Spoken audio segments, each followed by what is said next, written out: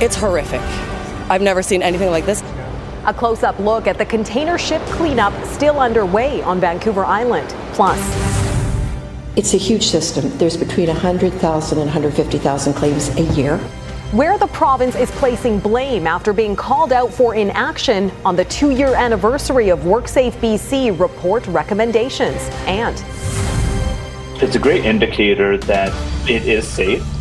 as Pfizer for Children gets the green light in the U.S., BC parents are being urged to register their kids for the shot. You're watching Global BC. This is Global News Hour at 6. Good evening and thanks for joining us. People who live on the remote northwest coast of Vancouver Island are calling it a disaster that will take months to clean up. Debris from the more than 100 containers that fell from a ship last Friday now litter parts of the coastline. Our Paul Johnson has the latest from near Port Hardy. Stunning and remote, Cape Scott Park's San Joseph Bay is one of the countless hidden jewels on the north coast. Now take a look at the string of styrofoam debris that marked the high water line Saturday. It's horrific. I've never seen anything like this. Jill Laviolette lives on the north coast and has volunteered for beach cleanups for years. We found her Saturday near Cape Palmerston. She says this dwarfs even the tsunami debris that's washed up before. Something of this nature, you want to get on it right away. You don't want styrofoam to smash into even more little pieces. An organized cleanup was starting to take shape Saturday. A contracted team was starting to deal with the dozens of refrigerators. And sources familiar with the operation said in the coming days, removal by land and chopper was in the works, as well as closer study of the ship's manifests to better understand what they're dealing with. So as we try to understand the scope of this, one thing to keep in mind is the images that we've been able to gather are from places we can get to. And most of the coastline up here is inaccessible, so we don't know what's happening there. Another question is, how much debris is still out in the ocean and yet to wash ashore? Other unknowns include the long-term ecological damage. Conservationists have already pointed out that many seabirds are often attracted to bright-colored bits of plastic, mistaking them for food, while Canadians enjoy the benefits of a global shipping system that usually functions without mishap. This mess was a stark reminder of what a single accident can do. It's unfathomable, it's just such a massive amount of trash that's going to be everywhere. At Cape Scott Park, Paul Johnson, Global News. A rescue operation is underway for a ship that's become disabled off Haida Gwaii. The Norwegian-registered tanker Champion Concept experienced engine trouble on Tuesday and began drifting 260 nautical miles west of Langara Island. The Canadian Coast Guard's emergency tow vessel, Atlantic Eagle, was dispatched to assist and ensure the safety of the crew. The ship was carrying canola oil on a voyage from Vancouver to China. There are 20 people on board. A commercial salvage tug from the U.S. will now tow the Champion Concept to Portland for repairs. Well, it was exactly 2 years ago today that a report was issued on changes to WorkSafe BC, and the report's author says just a handful of the more than 100 recommendations have been acted on. As Julia Foy reports, the province is blaming the pandemic. Owen Goodwin will never forget the day at work when he was hit in the face by a large metal hook. 3 facial fractures in the orbital bone, broken sinus, hearing loss, mild traumatic brain injury, post-concussive syndrome. Goodwin says at first WorkSafe BC offered help, but then I was told to go back to work or I would be cut off my benefits, even though my own doctor recommended that I not return to work. The tragic Kelowna crane collapse killed 5 workers, but there were others who survived and joined thousands of workers injured on job sites around BC. It's a huge system. There's between 100,000 and 150,000 claims a year. October 30th marks the second anniversary of a report completed by Patterson, which recommends sweeping changes to WCB's treatment of injured workers. It's more about how the system operates and whether it goes on a cookie cutter model where everybody is treated almost on a conveyor belt, and in an impersonal manner versus being treated as an individual. Out of 100 recommendations, Patterson claims only 3 have been acted on. Profound difference is the employer thinks the system works just great. It's not only very flawed, but in parts it's actually broken. The Community Legal Assistance Society agrees. To make return to work safer and to put the worker at the center of that process, and to put the medical opinions from the workers' own doctors at the center of the process. And that's what we would like to see implemented. The Minister of Labour says COVID has been the focus for 18 months, but there have been changes.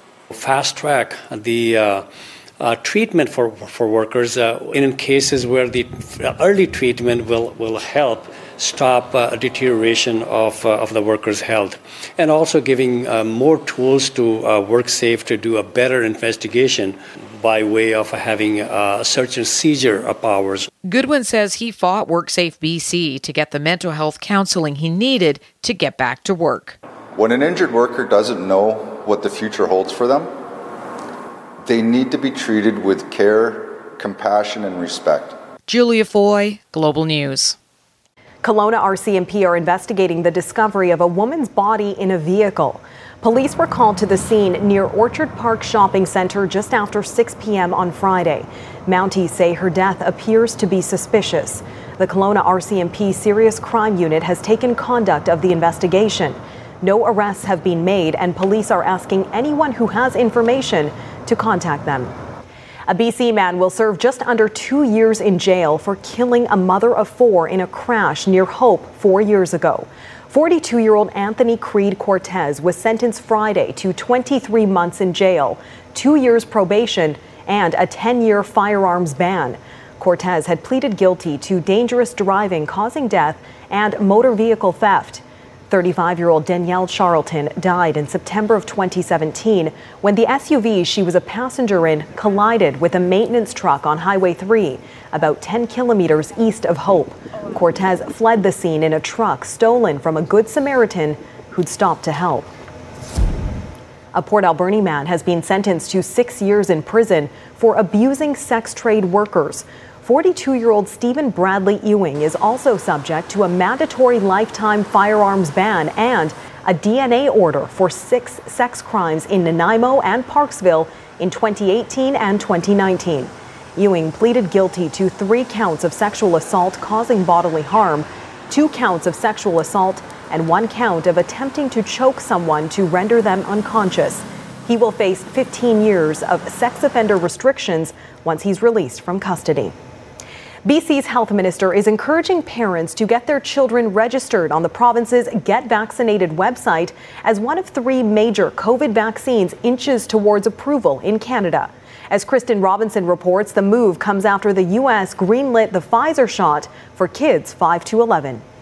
And you're just going to keep your arm relaxed. With 85% of eligible British Columbians 12 and older now fully vaccinated, the province is getting ready to roll out first-dose immunization clinics for kids.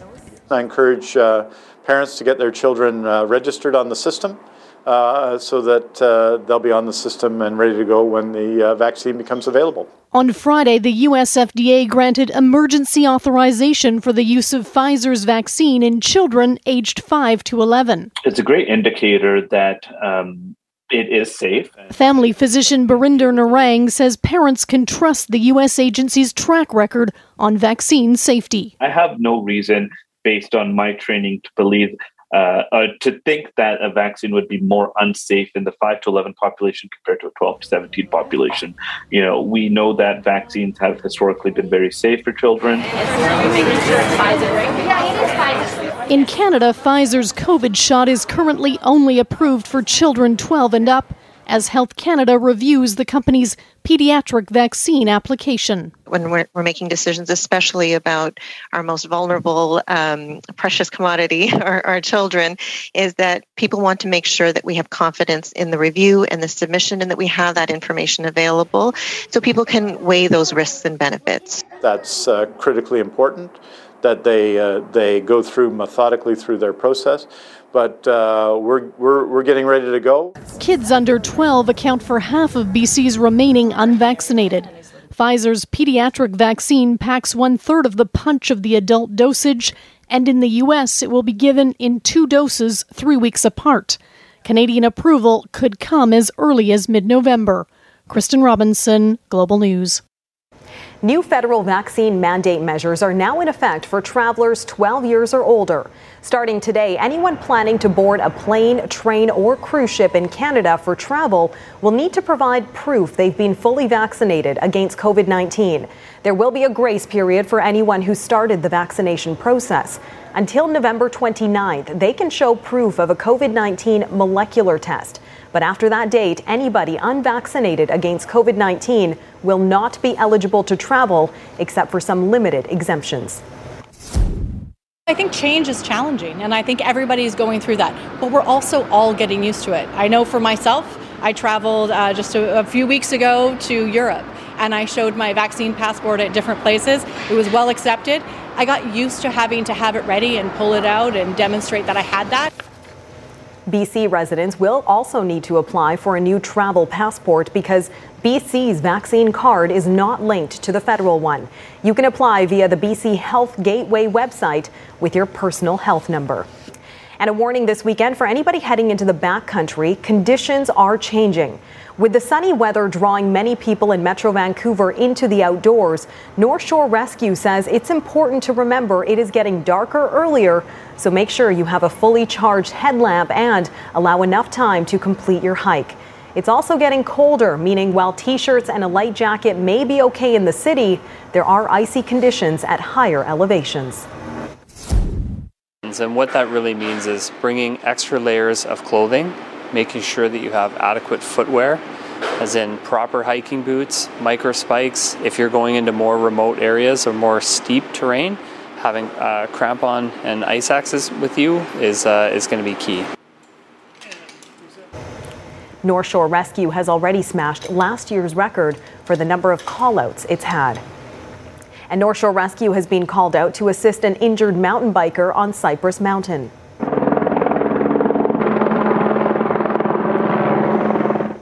The man had to be long-lined out after a bad crash earlier this afternoon. He had gone over his handlebars and suffered an upper back injury while cycling down the trails in the Cypress Creek area.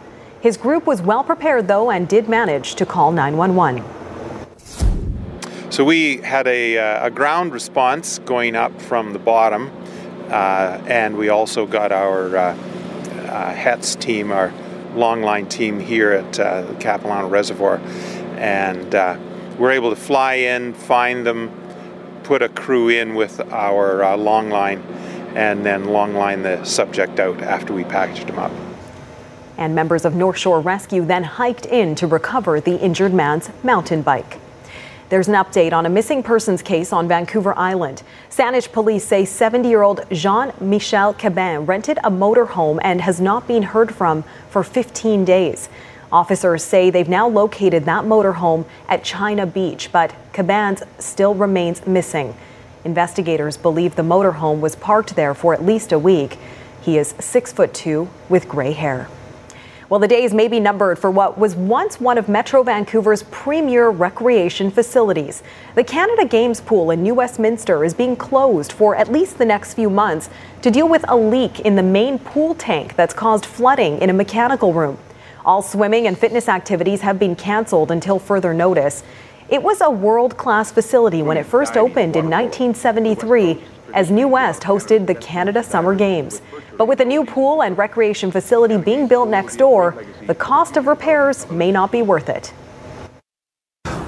This is obviously an important situation and one that we are quite concerned about.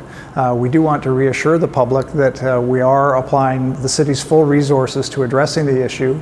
It's still very early in our investigation, and so we don't have complete answers in terms of what the future will look like. Work is well underway for a new aquatic and community center at the site. The current Canada Games pool has about 1,500 visitors a day, or 355,000 per year. And still ahead, it is being called a step backwards in reconciliation efforts. Enough is enough. Just get on with it, pay what is right. How Indigenous leaders are reacting to Ottawa's appeal of a court order to compensate children.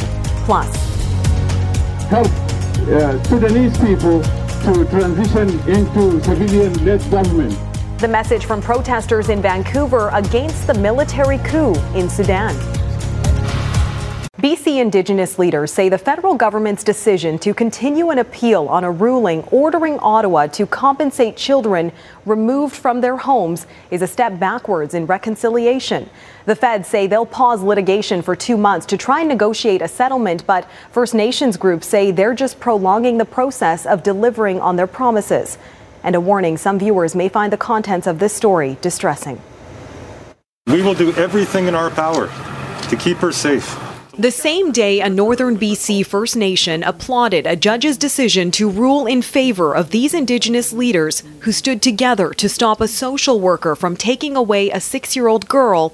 The federal government filed an appeal against court-ordered compensation of about $2 billion to an estimated 54,000 First Nations children and their families. It was a double blow, but was it surprising to us as First Nations people? No, it's not. Taking the child out of province, taking the child away from her community and her biological parent and the extended family, it is no different in regards to what happened in the residential school system. During a national reckoning over the deaths of children in residential schools that operated up until 1996, non-Indigenous Canadians to reflect on the country we live in. And as the Prime Minister urges Canadians to stand with survivors, Ottawa's decision to continue the now 15-year battle against a ruling to compensate children removed from their homes is a step backwards, says Mary Teegee. Reconciliation is never having to say sorry twice. And you think about, a couple of weeks ago when Trudeau was saying, I'm really sorry, went to Tofino instead of being at the first National Day for Truth and Reconciliation. He said sorry many, many times. Talks are set to begin Monday between Indigenous leaders and the federal government. If a settlement isn't reached, they'll be back in court. But when you have a system and a bureaucracy that is so embedded in colonial mindset, it's going to take a lot to shift. So I think that there will be change, but it's not going to be coming because they want to, it's because they're forced to. And that's why we keep going back to court. We will continue to protect our children in our communities. Until the government steps up, Indigenous leaders say they'll continue stepping in to protect their children. Now, we understand these stories may be triggering for our viewers. If you or someone you know needs support, you can call the number on your screen, 1-866-925-4419. The crisis line operates 24 hours a day. More than 100 people rallying today in Vancouver against the military junta in Sudan. Stop genocide in Sudan. Stop genocide in Sudan. Stop genocide in Sudan. The group staging a protest at the Vancouver Art Gallery. They want the Canadian government to help stop the coup in their homeland. The Sudanese military arrested the Prime Minister and seized power on Monday. The protest here coinciding with massive protests in Sudan. In Khartoum, security forces shot and killed at least 3 people as hundreds of thousands took to the streets to demand civilian government. Now it is enough. The generals and the military people should go to their barricades and allow civilians to organize and to try to rebuild the country. But we have not given this opportunity. There are 1,200 Sudanese people in BC as of the 2016 census, and just under 1,000 of them are in Metro Vancouver. Vancouver police are getting ready for this Halloween weekend, and they are expecting to be busy. Many downtown bars and restaurants will see more customers because of lifted restrictions on capacity limits. Police say they're preparing for big crowds with extra officers on the street.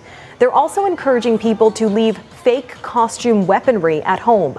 As well, the hope is there will not be a repeat of last year when people partied on Granville Street because the establishments were forced to close early.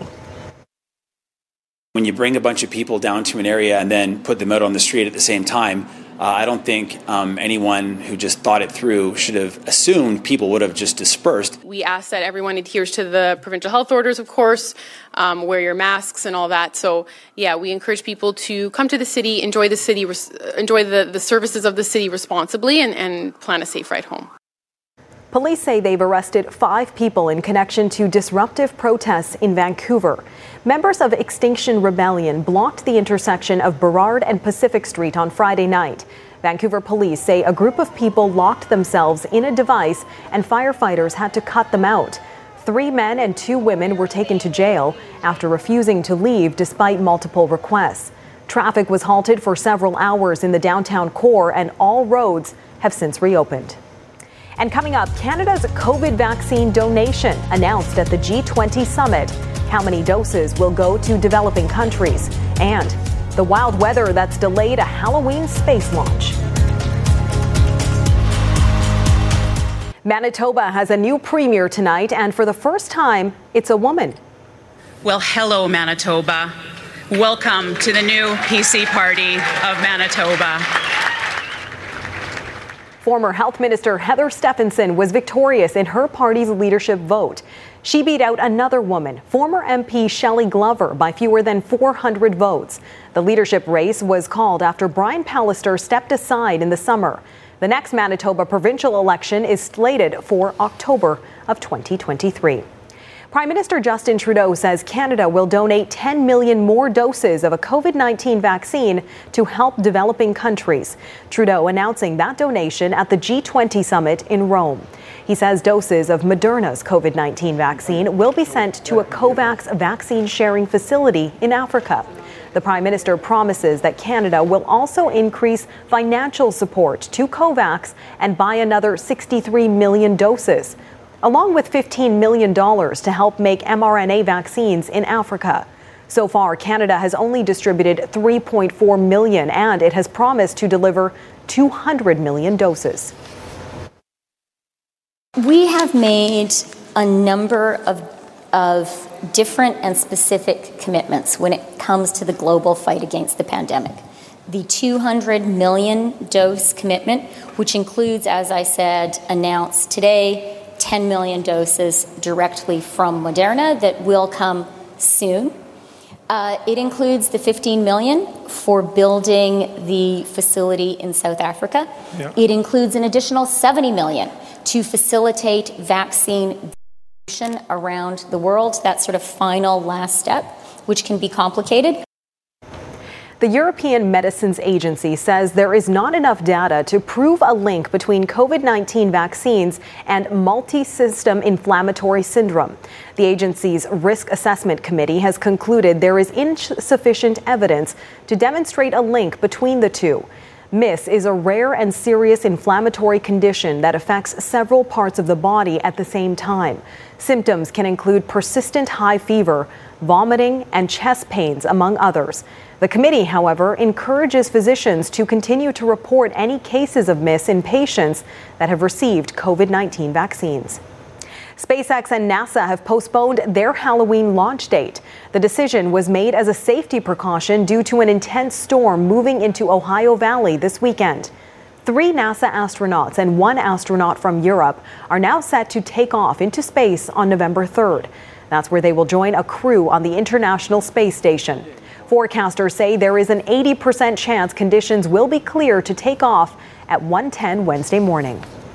And coming up, fast-tracking development. As air travel remains slow during the pandemic, how Kelowna is expediting plans for an airport hotel.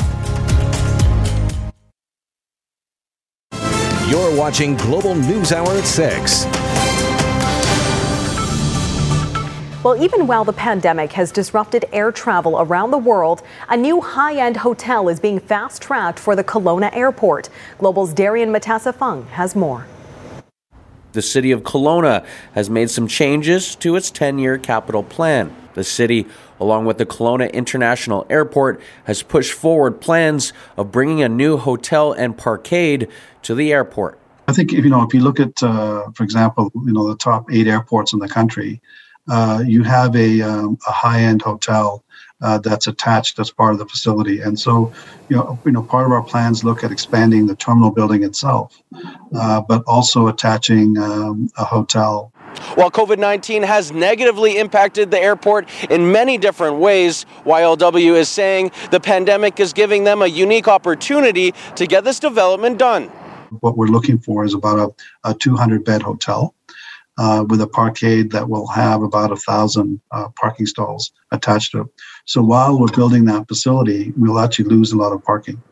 And we felt it was prudent to go on the street now to get proposals to build that parkade and hotel sooner rather than later. The hotel and parkade are being considered to replace the parking lots neighboring the airport. Looking ahead, the airport says it's still very early in the process, but expects proposals to begin to roll in shortly. The hotel and parkade are now envisioned to be finished by 2023, much earlier than the 2027 date previously made. Kelowna City Council will be discussing the changes to its 10-year capital plan at its next council meeting. Darian Matasafung, Global News.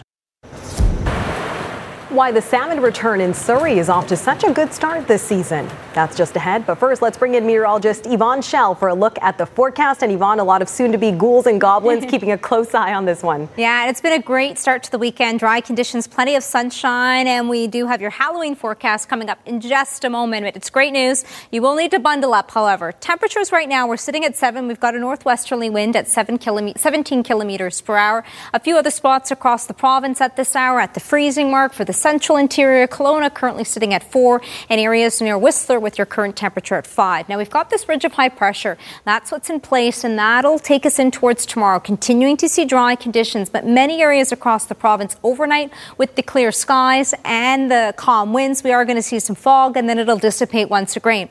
Great news, however, for the Northern Lights forecast. So you have the opportunity to catch the Aurora Borealis. I'm sorry, I don't know why that's not rolling off the tip of my tongue right now, so I'll stay with the Northern Lights, but we could potentially see them. Higher elevations away from the city lights will give you that opportunity. Anywhere between 3 or 4 hours around midnight is when you can potentially catch them. So check them out. We've got a great chance to see them. Now, here's a fast forward as we get in towards our Monday. That'll be the next weather maker, but we've got a dry start to back to work and school in the day. And if you're trick-or-treating, we've got dry conditions for tomorrow. Now, the northern half of the province along the coast, temperatures will be sitting at 10, plenty of sunshine. The morning in the interior, we'll see some fog patches. It'll dissipate through the day. A chilly one, however, across the central interior, with temperatures just getting above the freezing mark. We've got fog in the morning hours for the southern half of the province, dissipating, sunny and dry through the afternoon. Temperatures will climb up closer to 4 degrees. Now, through the day and the start of our Sunday, we've got that fog, sunshine for the afternoon. Temperatures by the afternoon will be up to 9, and across the southern half for Victoria, closer to 12. Trick-or-treat forecast. This is for Metro Vancouver, so it's dry, clear, just bundle up. Temperatures will have that range between 7 and 9 during the trick-or-treating hours, and then overnight we're dipping down to 2 or 3 degrees, so it's going to be cool once again if you are planning on heading out. Now, for tomorrow, highs up to 9 with that fog. Monday, it'll be a dry start. As we get in towards Monday night, we've got that next round of rain that is going to push in, a bit unsettled in towards next week, but great for the trick-or-treaters tomorrow. Neetu? Love to hear it. Thanks, Yvonne. It's proving to be a very good year so far for coho salmon at South Surrey's Little Campbell River Hatchery. Nice fish, that's a coho, another coho, and that's a wild one. See, it's got the apple fin on the back here. Thanks to the September rain, volunteers say they've already counted more than half of an entire season's average run, and the bulk of the fish are still to come. The fish are caught in this fence as they swim upstream to spawn and directed into a trap where volunteers net and count them. The salmon are then released upstream to continue their spawning journey. Although coho are booming, Chinook are having an average year, while it's too early to make the call on chum. The coho run is currently running above average for this time of year. The peak month for coho is November, and so we're already 2/3 of our average, and we're not even into November. So it's going to be a good year for coho. We figured with the rain warning that would be a perfect day to come to the hatchery. The high water levels, and sure enough we were right. We're jumping like crazy. Pretty fun experience, isn't it? Oh, it's awesome. Yeah, the kids love it. We probably come like 7 times in the last couple of weeks. The kids can name all the fish now. Hey, do you want to try and tell them what all the name of the fish are? Chum, coho, pig, sockeye, Chinook. Oh, so sweet. Volunteers say the day after a heavy rainfall is the best time to view the spawning salmon. Well, their timing was perfect then. All right, Barry's here for a preview of what is coming up in sports. Barry? Yeah, always exciting Saturday night when the Oilers come to town. Connor McDavid. The Canucks still haven't won at home yet in front of their adoring fans, 0-2. So we'll tee that game up for you. And the Lions bounced back so well after losing badly last week in Winnipeg. They should have won today in Toronto, but they missed 3 field goals in the last quarter and lose. So highlights and reaction to that coming up. All right, lots to look forward to. Thanks for that, Barry. Also ahead, we go behind the scenes. We usually have an actor come in and then we cast their arm, which is the hardest part.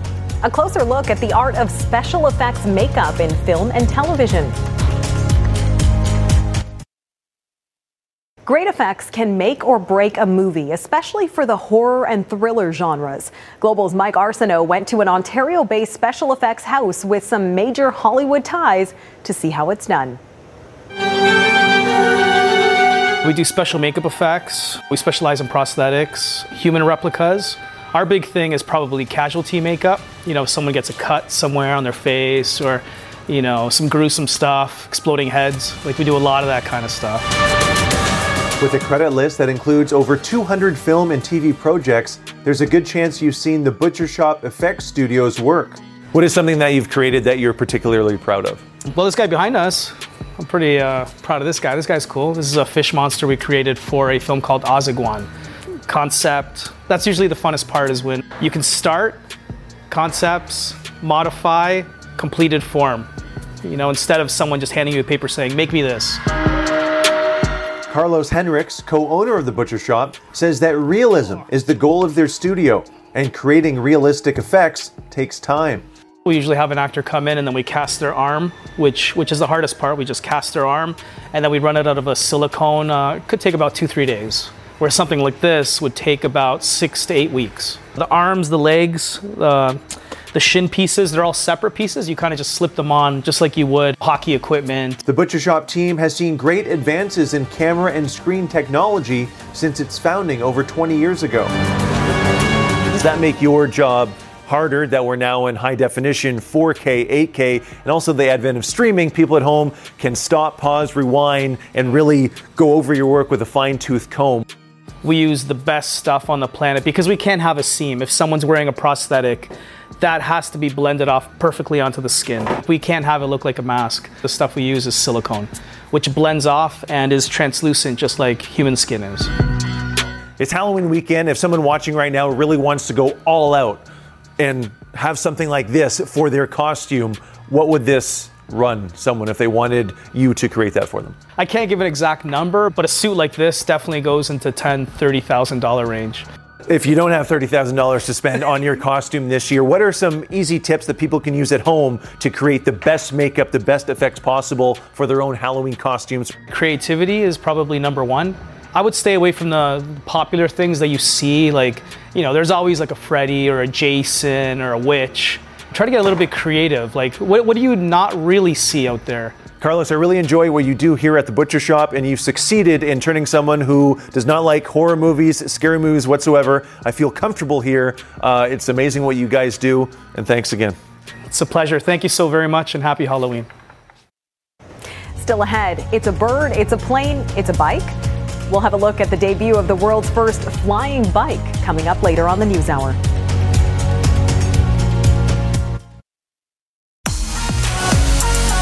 Nominations are open for next year's Courage to Come Back Awards. Help Coast Mental Health pay tribute to those who have overcome overwhelming challenges and who now contribute significantly to the community. Do you know someone who has overcome adversity? Nominate them today. Global BC is proud to support Lumiere Vancouver, an annual family-friendly public event inspired by light and artistic expression. See interactive art installations that add dazzle and wonder to English Bay, Jim Diva Plaza, downtown Vancouver, and Granville Island. For Our BC, I'm Michael Newman. If you want to know, it's on the hub. If you want to show, it's on the hub. If you want to go, it's on the Global BC Community Hub. Navigate your now. And Barry's back with a full look at sports. And Barry, what is going on with the Lions? That is a good question. I think they're trying to figure it out too, but time is running out fast. Thanks, Neithu. The Lions hope they hit rock bottom last week in Winnipeg, where they were shelled 45-0 for their fourth straight loss. But there is still time to right the ship. They likely need to win 3 of their last 4 to get into the playoffs. And today in Toronto, the Lions took on the first-place Argos, looking to get their confidence back after some humbling defeats the past few weeks. It didn't start well for Michael Riley through an interception that led to another Toronto field goal. Then next possession, McLeod Bethel Thompson at quarterback fires the 21-yard touchdown pass to Davaris Daniels. 10-0 Argos just like that. The Lions really need a break, something to change the luck, and they get one on this long bong by Riley to Shaq Johnson, who knocks the ball up in the air with his hand, and as he's falling, the ball just falls into his lap for a 53-yard gain. That's exactly what they needed, and they turn that great play into points. Riley into the end zone for Brian Burnham, and he does what he always does. He makes a tough catch look routine. Touchdown Burnham, and the Lions, they make it 10-7. And then in the second quarter, Riley going deep again. That was obviously the game plan. They were throwing it deep all game long. This time, Dominique Rhymes hauls it in. His first TD as a Lion and celebrates with a little Halloween zombie action. BC took the lead 14-10. Third quarter now, 2014 Argos. Lions offense was stalling out, but the D steps up. Bo Lacombo knocks it down, and Obum Gwacham picks it off and rumbles 33 yards for the touchdown, the pick six, and the Lions are back out front. 21-20. Jump to the final minute. Kicker Jimmy Camacho has been pretty good this year. He has a chance to give the Lions the lead, but his kick is blocked. And Argos get the ball, and it looks like the Lions are done, but they did get the ball back, and they actually got it back into field goal position, and this is for the win. Redemption time for Camacho, but he's wide right again, but at least it had enough to get through for a single, so we go to overtime. Argos got a TD in their first OT possession thanks to a pass interference call in the end zone. So the Lions have to answer, and they do. Riley to Jacob Scarfone. Breaks a tackle, takes it in for the touchdown. 31-29. Lions have to get the two-pointer to keep overtime going. But Riley's pass to Shaq Johnson. Oh, there's a little miscommunication. Not close. And the Lions lose a heartbreaker, 31-29. Fifth straight loss. They're now 4-7, and the playoffs are in jeopardy. I want these guys to retain their spirit and their competitiveness, and that was more of the team I've known most of this season. Had a good spirit about them, like I said, competitive, all that stuff. The name of the game is to win, but if we play that style of game, we're capable of winning our fair share of games. We're not eliminated. We still control everything. It's in our hands, but these next 3 weeks when we get the chances, we've got to make all of them. Also tonight, Rough Riders and Alouettes. Late first half, Riders get the game's first touchdown. William Powell runs it in from 3 yards out. It's been a defensive struggle. 16-7 is the update right now. Saskatchewan in the fourth. The Canucks are 0-2 so far on home ice, losing 1-goal decisions to Minnesota and Philadelphia. The offense will have to get out of neutral if they want to avoid a third straight loss, with the Oilers coming in tonight. Holding McDavid and company under 3 goals is a tough task, but that's what they'll need to do to get a win tonight. When you're playing Edmonton, every team in the league talks about making sure you're defending well, especially against the McDavid and Draisaitl, and yet those guys are going to find ways to get scoring chances. You're not going to shut them down completely, and whenever you can make another team defend, sometimes that's the best way of shutting down a team. NHL Commissioner Gary Bettman spoke with Kyle Beach for about 20 minutes today, promising Beach that the league will provide counseling services for Kyle and his family for as long as needed. Beach also spoke with with NHLPA Executive Director Don Fehr in a separate video call. No doubt Beach has been let down by all parties, and let's hope the Blackhawks and the league will do the right thing and not drag the litigation portion and give this young man the compensation and respect he deserves. Panthers and Bruins, Florida, a perfect 8-0 out of the gate, lead the NHL. Second period, they were down a goal, but Anthony Duclair, that's a nice solo effort. Boy, they have a lot of offensive weapons in Florida. They lead the NHL with 35 goals, 1-1 after 2. And then in the third, they take the lead on the power play. Alexander Barkov, he is an underrated superstar. That's a power play goal, his fifth. And it's 2-1 for the Panthers, but the Bruins answer on the power play. Brad Marchand to Charlie McAvoy to tie it. And that's where they stand right now, 2-2 in a shootout as the Panthers look for the win to go to 9-0. Also tonight, Red Wings and Leafs from Toronto. Detroit off to a pretty good start, 4-2-2, but it's the Leafs who get on the board with this late goal from Jake Muzzin. That made it 1-0 Toronto, and then in the final minute of the second, they get another one. Jason Spezza with the slap pass tipped in by Michael Bunting. And there was a lot of goals in the third, but the Leafs hang on for the one-goal win, 5-4. Quite a day for Canada's Taylor Pendrith in the third round of the Bermuda Championship. Pendrith had the 36-hole lead for the first time in his young PGA Tour career, and he stretched that lead thanks to a fantastic back nine. Great tee shot on the 235-yard beast of a par 3. 6 feet away, made the birdie, and then at the 16th, another par 3. They just had very few birdies. I think this was the only birdie of the day at 16, or one of the few. Increases his lead to 3 shots. And then at 17, after bombing his drive, he really is one of the longest hitters on tour. He would get this to about 12 feet and would two-putt that for a birdie. 6 under 65 today, 17 under, a 3-shot lead for Pendrith as he goes for that first tour win. Adam Svensson of Surrey tied 10th at -9. Adam Hadwin 37th at -5. NBA tonight, Raptors at the Indiana Pacers. Toronto's won 2 straight. First quarter, Freddie Van Vliet to the basket, lays it in, draws the foul. Raptors up 1. One of their new players this year, the Ukraine's Svi Mikhailuk. Look at the behind-the-back dribble, throws it down, 11 off the bench at that point. 47-46 Pacers at the half. Third quarter, Raps with the offensive rebound, and it's Kem Birch with the lay-in and one. He's one of 3 Canadians on the squad, and the Canadians have been great for energy. It looks like Toronto's going to win again. They're up late in the fourth, 94-86. Game 4 of the World Series from Atlanta. Braves won 2-0 in Game 3 last night. But tonight it's the Astros who have got the 2-0 lead thanks to Jose Altuve, who goes deep in the fourth with his solo shot to center. 2-0 right now, Houston in the fifth. Some soccer action, Premier League, 19th place Newcastle hosting, first place Chelsea.